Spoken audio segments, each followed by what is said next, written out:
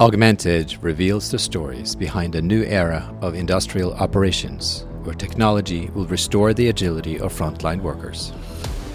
In episode 39 of the podcast, the topic is covering industrial innovation. Our guest is Amy Feldman, senior editor at Forbes. In this conversation, we talk about whether manufacturing's image problem is going away, the future of industrial innovation post-COVID-19, and when will we see the next 50 billion ARR industrial scale-up? We also discuss the future of tech journalism and the art of narrating innovation. Augmented is a podcast for leaders, hosted by futurist Trond Arne Undheim and presented by Tulip.co, the frontline operations platform, and associated with MFG.works, the industry upskilling community launched at the World Economic Forum. Each episode dives deep into a contemporary topic of concern across the industry and airs at 9 a.m. US Eastern Time every Wednesday. Augmented, the Industry 4.0 podcast. Amy, how are you doing today?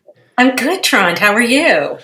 I am splendid. I'm so excited to be speaking with you. It's not every day I have a famous journalist, on the microphone. Oh, you're too kind. Thank you. Thank you for having me. Yeah, sure. I mean, it is exciting. I mean, maybe it's me, but journalism is very exciting when you can break stories, when you can influence generations of people who are reading about a topic over time. I think it still is very fascinating, and you must as well, right? It's a fun profession. You get to talk to people about all kinds of cool stuff. So I love it. I'm still excited by it and hope the readers are too.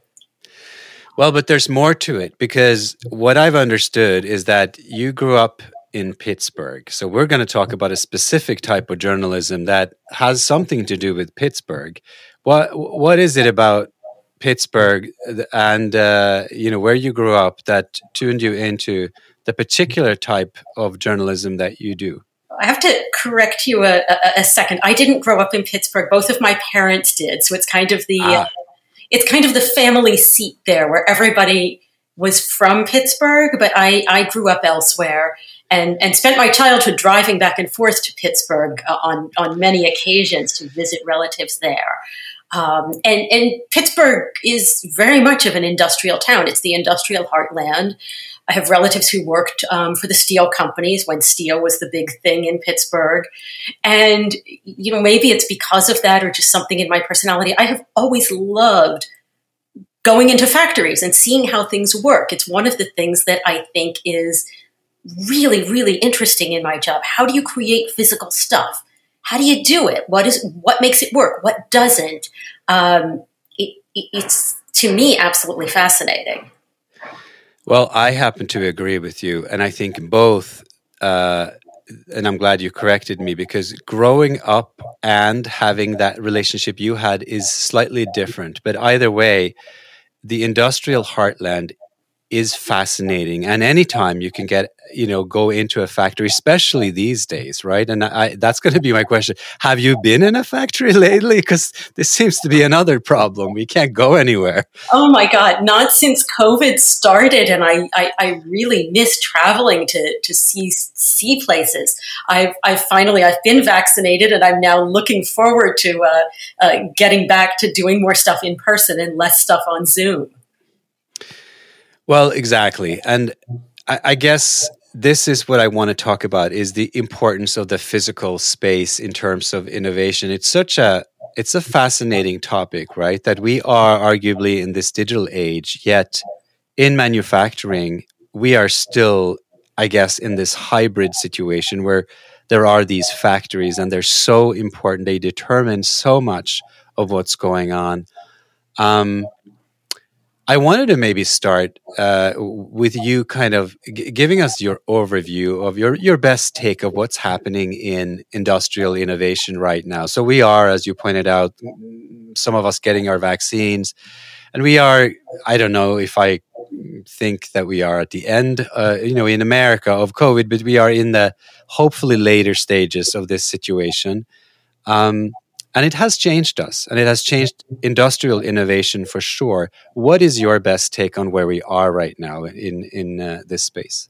I think that's absolutely the case. And I think it's been really interesting to see that this period of hiatus and really difficult period for a lot of people has also been a period of real innovation, both out of necessity and because of some of the technologies that have sprung up. I mean, out of necessity, of course, because for factories, with social distancing rules and to keep everybody safe, it's accelerated the pace of this digitalization that had been happening before. But I think it's accelerated it to the extent that even when we come out of this, it's not like those gains are going to be lost.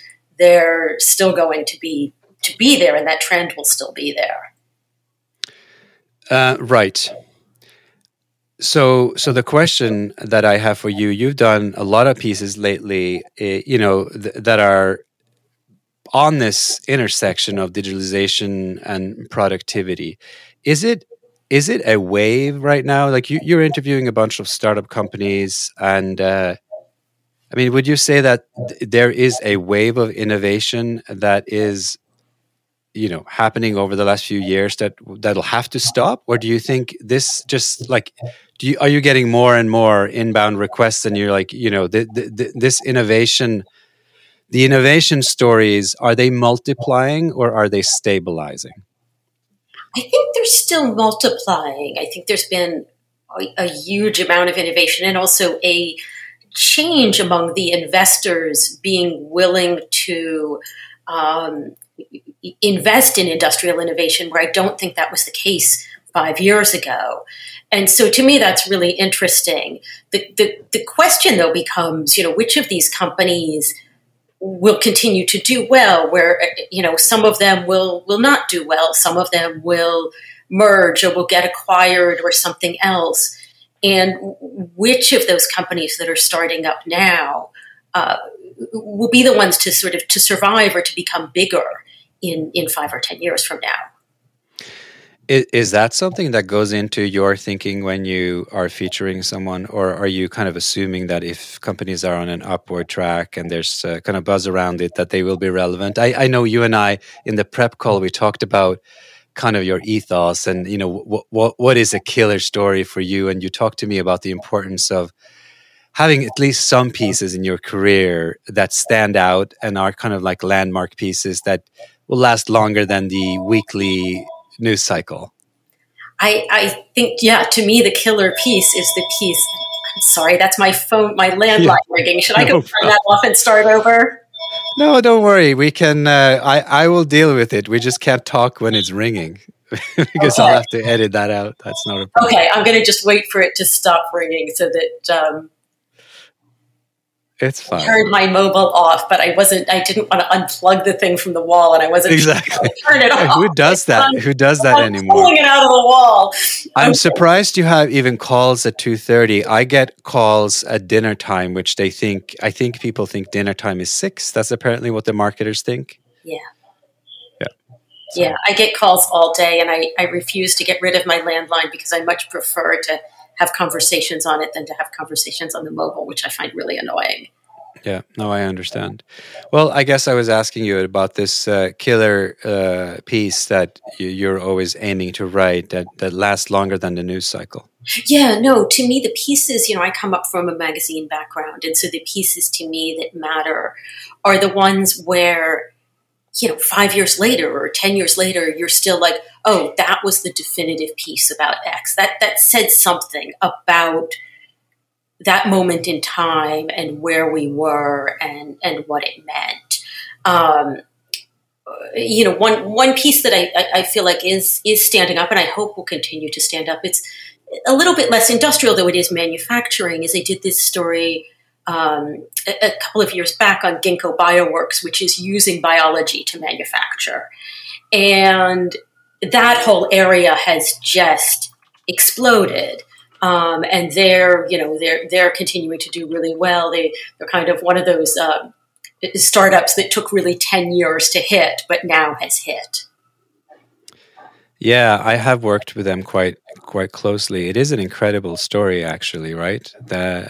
A bunch of grad students and their professor working really hard for a long time, and there weren't many that fully understood the grandness of what the scheme that they have created and the foundries and this whole idea, which I think with you, I think it's going to be a lasting contribution to productizing, synthetic biology in a way that turns it from, kind of like fun little wet science that takes forever into an engineering mindset. Take essentially that whole field into the field of engineering. Exactly. Right? To take it to mass production and to be able Right. to say, okay, we're going to make things with biology at the same scale and in the same amount and with the same speed and efficiency that we do out of petrochemicals. I think that's a lasting and enormous change. So let's just go back to that piece. I'm curious, how do you find these stories? In this case, what's the background story? How did you get alerted to that piece? And it's a while back. How did you decide this is the moment you wanted to write that piece and not a year later or a year earlier? That was a piece that came out of a conversation with an editor. I'm lucky that I have very good editors at Forbes. And we were just talking about this area of synthetic biology. And I didn't really know much about it, but my editor knew a little bit more about it. We were talking about it. And he sort of sent me off and said, come back and tell me which company should we write about.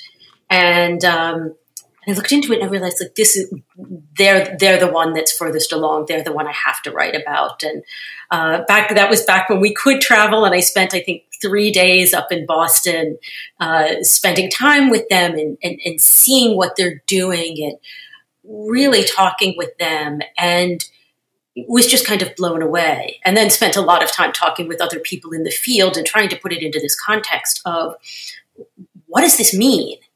What does this mean for the average person, not just for the really geeky people who are into it, but for people who are going to buy things, people who think about how you make things.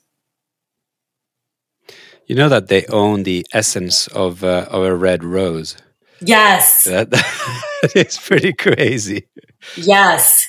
Yeah, they've done some really wild stuff, and not just the manufacturing stuff, but they've also had some really interesting things that cross over into art or into other areas. Well, sure, they have a big push into textiles, right? And they can make pretty much anything with these foundries these days. It is a fascinating story indeed. I wanted you maybe to unbundle some of the types of companies and tech areas that you find the most fascinating, at the moment, because there's a big story around kind of in the US, I guess it's called smart manufacturing. Elsewhere, it's called Industry 4.0 in this sequence of industrial revolutions. And we're arguably at least at the number 4. But what are you seeing as, and maybe it's not the technologies that fascinate you. I'm guessing, you're a storyteller, but it's a bundle of, I guess, technology, fascinating founders, fascinating changes in industry. What exactly would you say? Where are we right now with that whole problem set of sort of which technology? So synthetic biology clearly interests you. That does. And I've written a lot about 3D printing. I find it really interesting how it is going from what we used to think of as these, desktop machines that did little doodads to serious industrialization of 3D printing. And I've written a bunch about that. I feel like there's, it's always sort of 2 steps forward, 1 step back, I think. But we really are sort of moving forward in that. And there's some really interesting stuff happening there. Yeah. And I think that's the case, right, with many technologies is that, Gartner has this hype cycle, but when it's at the top of the hype, people with printers, they were buying these printers and they're expensive, and then sometimes they gather dust because you also need some skill, and if they break down, you need to fix them.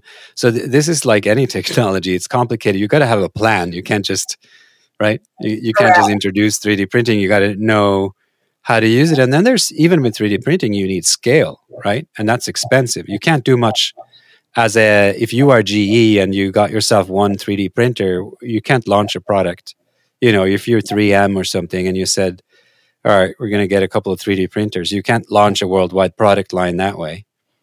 Right. So you need scale and you also need design, because to just 3D print something the way that it was produced previously doesn't give you that much. But to come up with a new way to 3D print something where, for example, if you're Boeing and you can make parts that are much lighter and therefore your airplanes take less fuel, that then becomes something very interesting. You know, it is fascinating to me how 3D printing is sort of at once both sort of touted as like the everyday man's home, fun hobby project, and everyone can be a maker, but also it is equally producing parts for the International Space Station and airplanes. The range there is enormous. Yes, it absolutely is. So it's one of those technologies which I guess who knows where it's going, right? It goes up in size. You can start printing. Well, some people have been printing houses, right? So you can. Yes, there's a couple of companies now doing houses, and I think not even just houses, but whole communities that are being 3D printed, which is really pretty amazing, and would have the potential to create houses much cheaper and at scale, which could be super helpful for the world. Well, I'm tempted to talk about one of your last stories, which was on vaccinations, because it wasn't on vaccinations as much as it was on the industrialization of vaccines, which goes a little bit back to our discussion on synthetic biology. They are very related, actually, right? It is. Is it possible to rethink the way that life science works? You did this story very recently on that. It's fascinating to me that manufacturing, you sort of think of it as a slow-moving industry, and maybe if you do think of it that way, and you think of all the problems, and there are many, of course, then everything is incremental. But then you have ever so often these breakout folks, and you've interviewed many of them, that refuse to think in that mold, that don't have this sense that, these may be foundational industries, right? Going back to another of your stories from Construct Capital, but they're not necessarily static, or they don't have to be static now. Well, how do you see that evolving? I mean, are you seeing stories which will manufacturing be able to change periodically as fast as they are now? The piece that you mentioned on vaccines was really interesting to do. I mean, the company that was doing it, it's called Resilience, and it was started by this very top biotech venture capitalist named Bob Nelson. And the idea is that vaccines and drugs more generally, the way that manufacturing is brought into the process very late, leads a lot of drugs and vaccines to be done almost in a lab-based way rather than in an industrial way.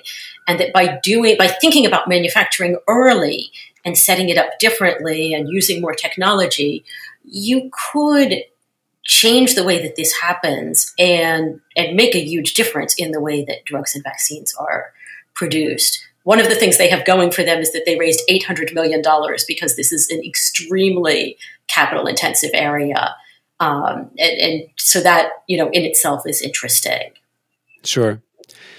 Well, I mean, we live in a fascinating age. Another topic I know you've written about and care about, generally is sort of automation and especially robotics, right? This is a topic that divides. It's very easy to write a story about scary automation, or you can write it about technology optimism. These robots are so fascinating. What do you think about when you write a robotics story? Because it can be framed in so many different ways. I feel like it's interesting. There ends up being this black and white view of robotics, either robotics good or robotics bad.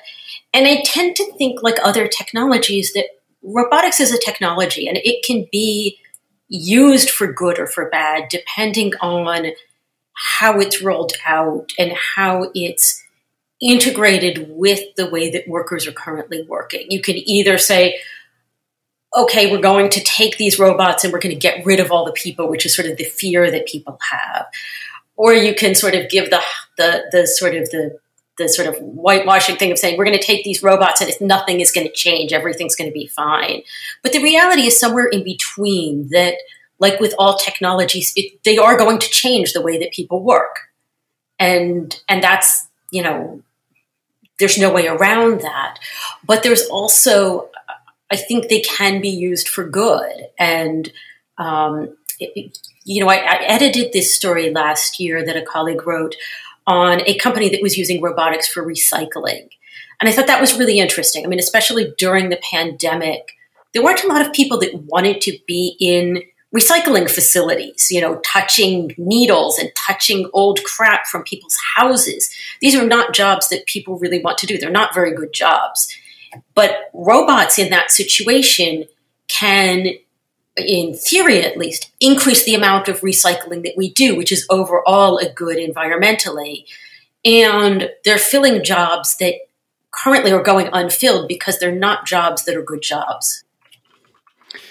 Well, it would have been easy if it's that, right? Because there is this dull, dirty, dangerous discussion that all the roboticists and indeed all the companies in the robotic space, they immediately quip back to you and say, well, all of these jobs are bad jobs. And you were sort of saying that, but I wonder, sometimes I also think that becomes an excuse because you're just trying to get away from the discussion, which also needs to be had, which is some jobs will be gone. And what's in its place is going to be two things mainly. And, this is just a postulation that you can agree with or not, but there clearly will be very advanced jobs that demand high cognitive skills. And that's a challenge in of its own, right? How are we as a society going to start producing more people with very high cognitive skill? It's typically something that takes college education, 4, 6, 8, 10 years at top colleges, very expensive, very time consuming, and very inefficient. But then maybe there's something in the middle. There's a big discussion, I think they call it middle jobs, like somewhere in between, like more than high school, less than college, right? But it's very unclear to me what those jobs really, what should you know in the future to be a good industrial worker? And, the presumption being industry is going to be a good thing in the future because all of those really bad jobs, hopefully, will be taken over by machines. What do you see? I mean, I think you're right that having robots will mean that there's the need for people who are more educated, who have more skills. I don't know, more educated and have more skills. Those are somewhat different things. They don't necessarily have to go together. But that,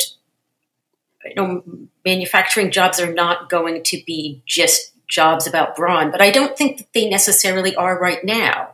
I think let's give people who work in factories a little credit for, being smart, having ideas, knowing what they're doing, and hopefully there's a way to have technology and people work together rather than technology overcoming people. I know people point to people who are sort of pro-automation will point to sort of what happened when ATMs rolled out, and ATMs didn't end up getting rid of the need for bank tellers. They kind of worked side by side, and now we kind of can't imagine not having ATMs or even not being able to deposit our checks on our phones because it's so much easier. So I think we don't know entirely how this is going to play out yet.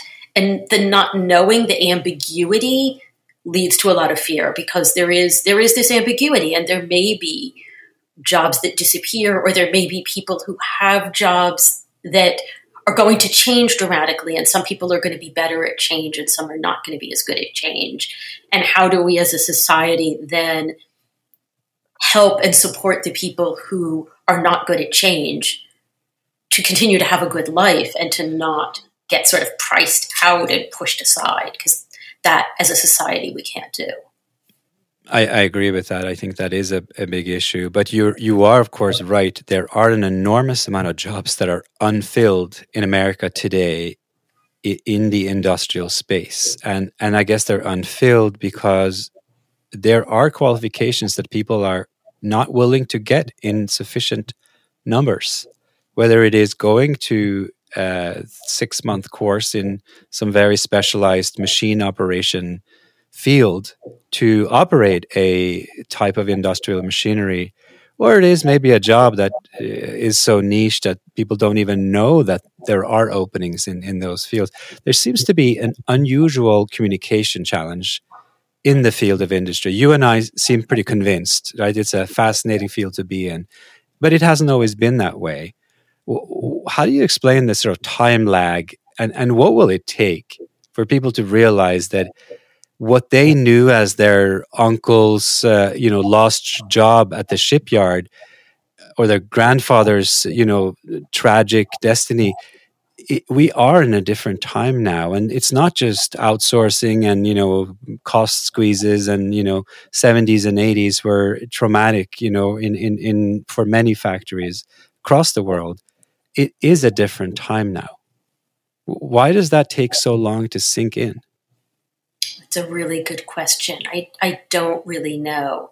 But I think you're right that, people think of manufacturing, they think of industry and factories like what they looked like many years ago. And how do you bring that perception into the modern era? I'm not sure. What do you think? Well, I think it's going to be, it's partly just reframing the entire discussion. Some of it is plain old information. Like, you just have to point out that, if you like AI and all of those technologies that we have been talking about, right? Robotics and 3D printing and sensor technology and Internet of Things, all of these fascinating words that people say they're interested in.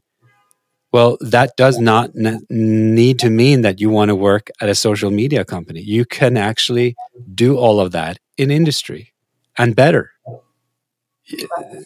I mean, so someone has to start saying that in a sustained manner and reach the right people with the message, right? I think high school, that's where this starts. I mean, earlier, but definitely if you don't reach the high school population with these messages, then I think we're in trouble, right? I think you're right, at least by high school, if not earlier. Yeah.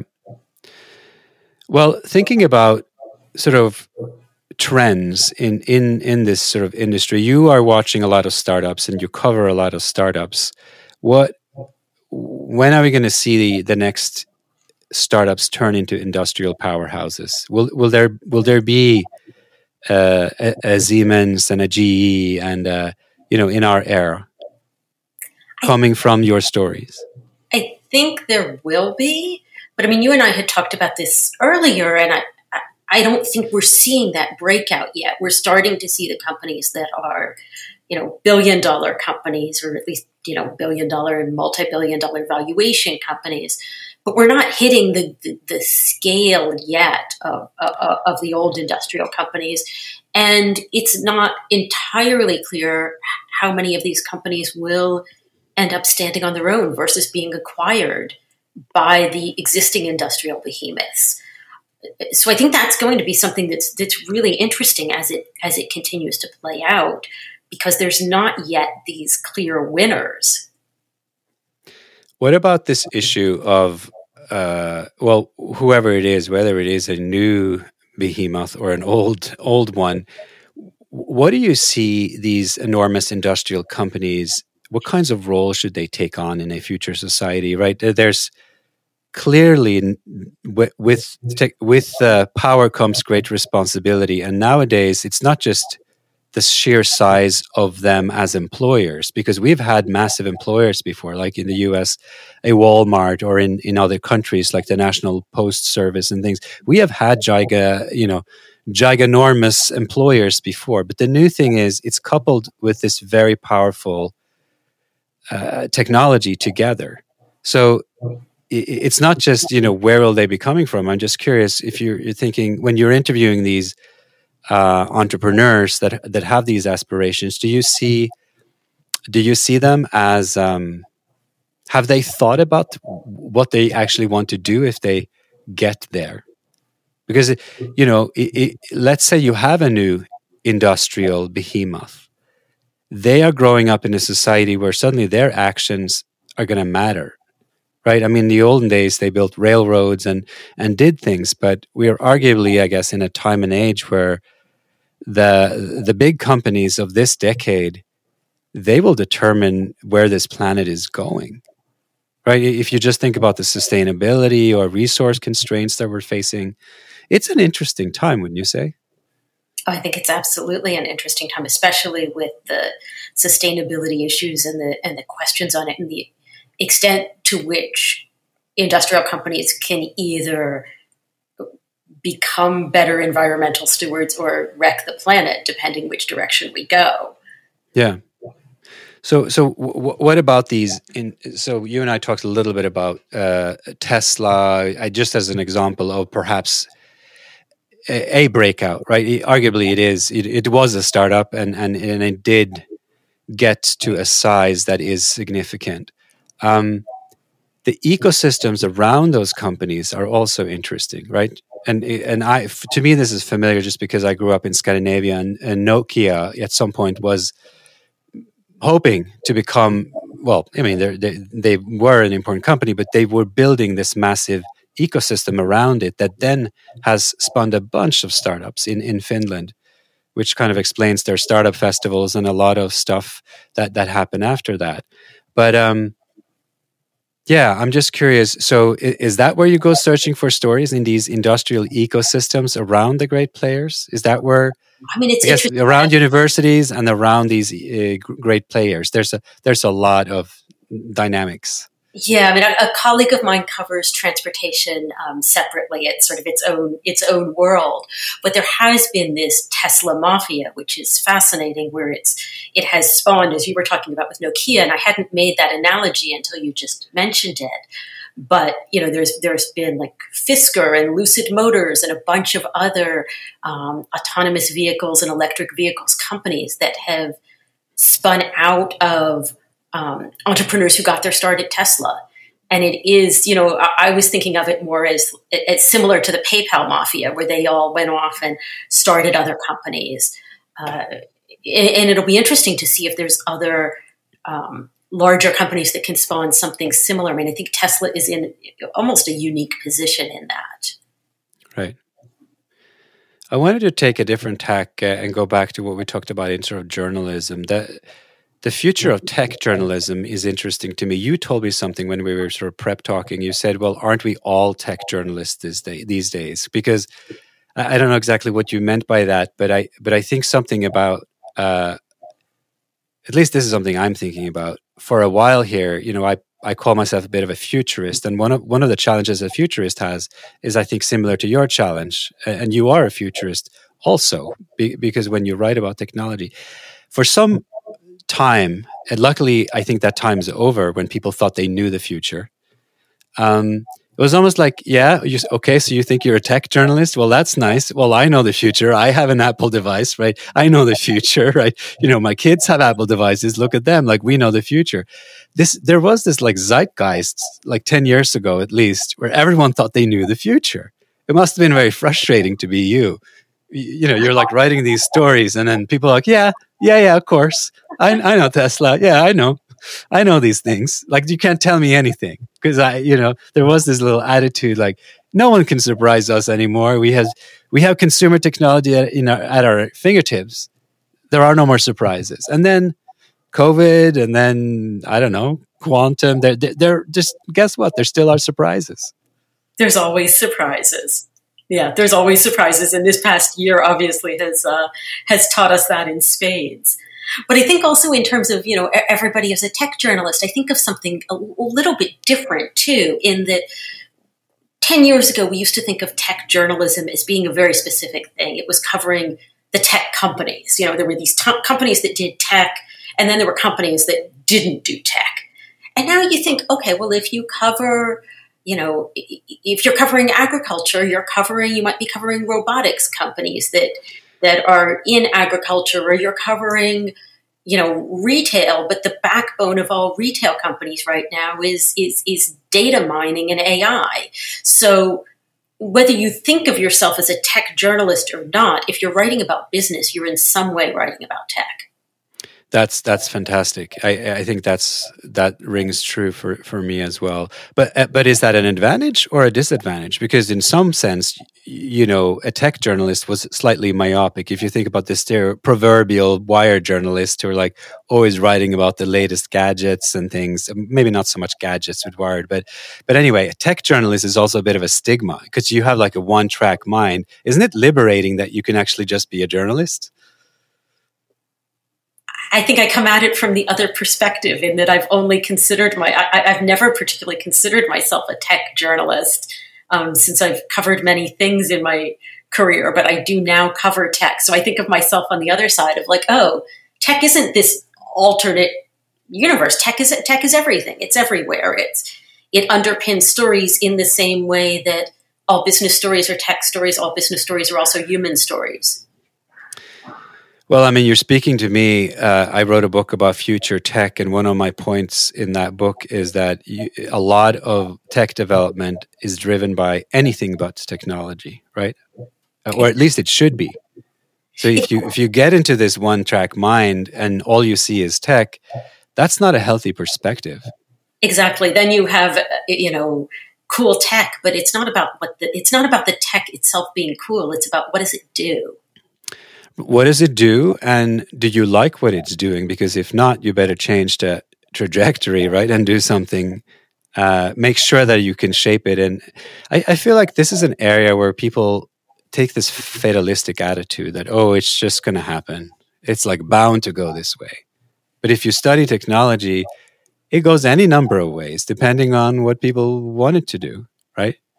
Depending on what people want it to do and depending on who the people are that are making the decisions as well. Well, you've met a lot of these people. Are you optimistic about the future based on the founder stories and business stories that you write these days? I think I'm optimistic in some ways and pessimistic in others. I'm optimistic in that I feel like I've met some absolutely brilliant people who are making really interesting businesses that are going to change the world. I feel pessimistic in that in tech businesses and in businesses that are tech businesses, especially that are funded by Silicon Valley, the founders are still overwhelmingly white and male. And that is a problem. Yes. And why for you is it a problem? Because what they develop is what's in their head, and they have a necessarily limited perspective because of their, background? Or is it, do you specifically have things in mind that would have turned out different and better in society if there had been a more diverse? I'm just trying to understand, how do you frame it? Because it's a very interesting discussion, and I definitely think I agree with your general tenet. I'm just curious what your rationale is. I think there's things where you don't know what companies you would have if your universe of people founding companies was bigger. All you can know for sure is that you would have different companies. You might have the companies that we have now, but you would have other companies that we're not seeing. And you also see this with, the discussions over AI and how AI can be used in ways that turn out to be racist or turn out to be sexist. And I think if you had more women and people of color working on AI, it would do different things, that the technology itself is reflective of the people who are creating the technology. Look, with that, I definitely agree with you.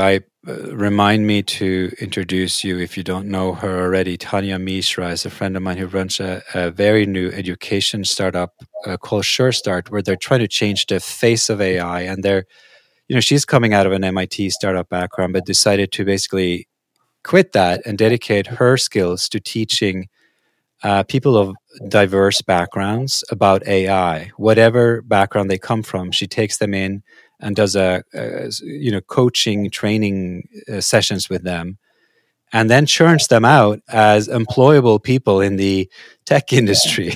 It's an amazing initiative, and I think it goes to the heart of what you're saying. She sees it as well. She was involved with building algorithms for emotion AI that's going to go into, cars. And she realizes that we need a very broad set of skills, because otherwise, even the algorithmic level, you're going to build something into that technology that reproduces who you are and not who the world is. So very well said. And I would love to meet her. It sounds like she's doing just amazing stuff. I think she has dedicated herself to one of the more interesting and important problem of this era. So it's just trying to support that type of endeavor is important. I wanted to ask you a little bit about sort of a different tack. You are a journalist, and Forbes has now put up a paywall. That is great for journalism, potentially, but it's bad for people who don't pay. Should we pay for good content? That's a long conversation, but I do think generally, yes. I think other industries have found that you can't do everything for free, and I think journalism is also realizing that you can't do everything for free. Yeah, I am sympathetic to that, but I also think that we've had 40 years now of internet, maybe 35, and arguably that has been a good thing for a while, and then maybe the last decade hasn't been so good. But there's been a lot of content generated and created and consumed, and it's been a good thing. What's going to happen to all of that content when all of the good content increasingly is behind paywalls? What is going to happen to the free content? Because it was, when free wasn't a distinguisher between quality, then it was a little easier, I guess, to start out. But I think nobody is doing 100% paid. Most places have, you can read a few stories before you have to be paid. And then, there's also, I know a number of newspapers are also doing like the COVID stories, where COVID is so important to people that that coverage will be free. We're not going to say the coverage that you really, really need, we're going to put it behind a paywall, because that isn't, in some way, I guess, isn't fair.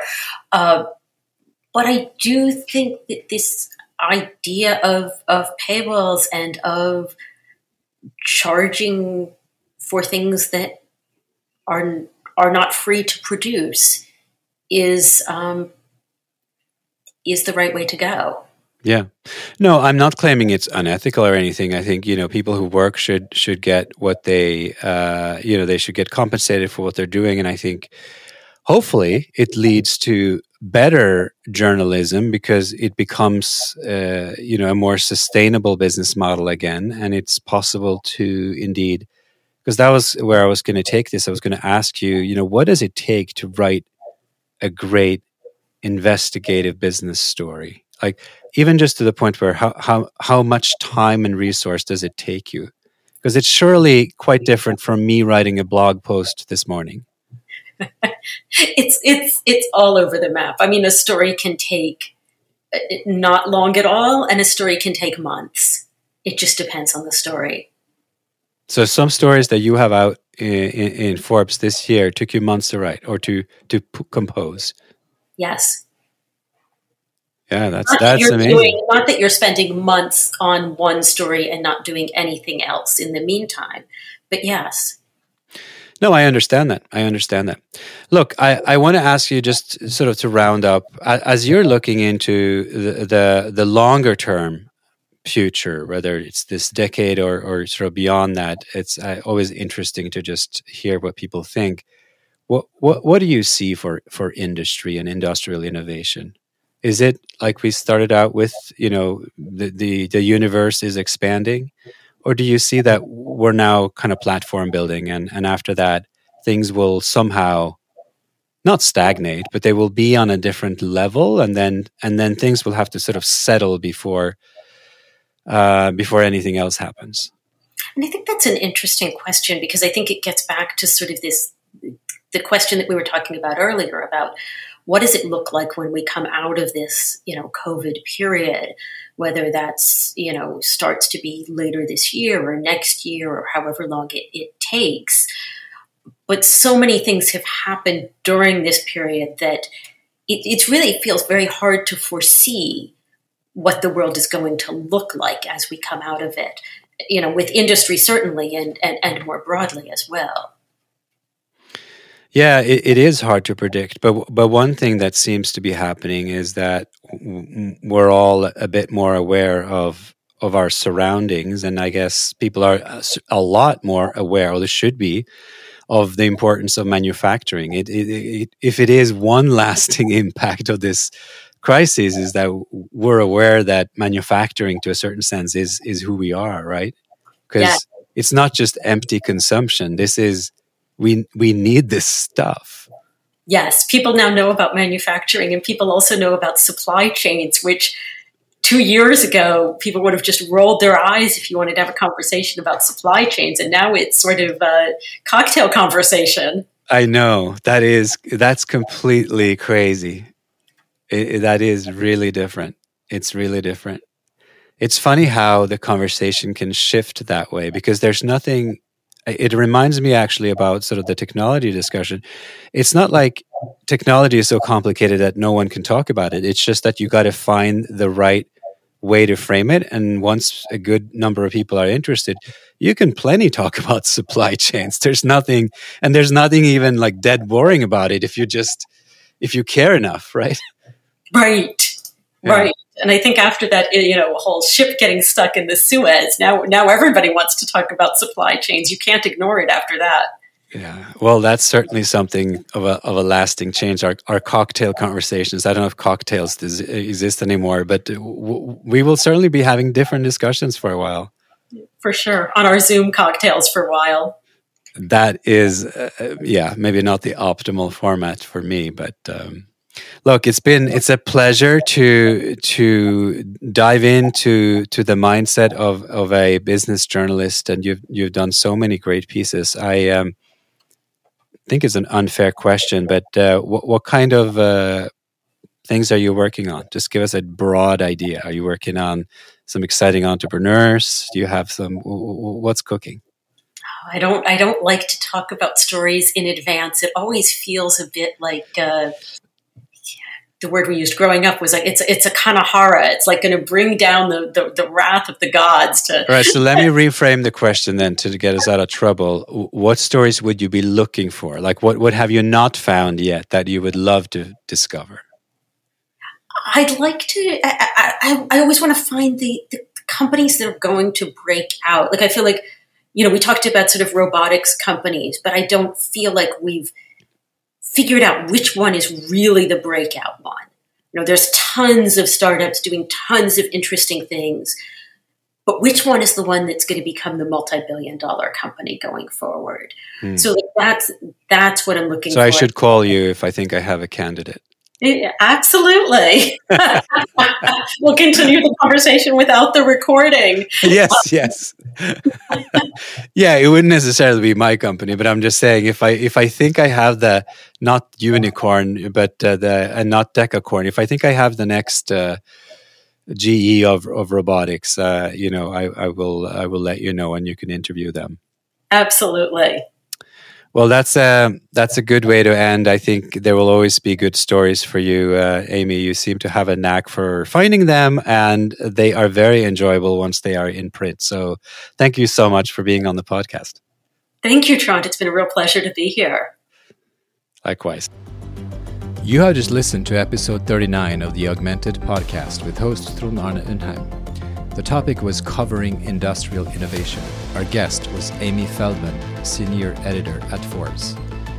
In this conversation, we talked about whether manufacturing's image problem is going away, the future of industrial innovation post-COVID-19, and when will we see the next 50 billion ARR industrial scale up.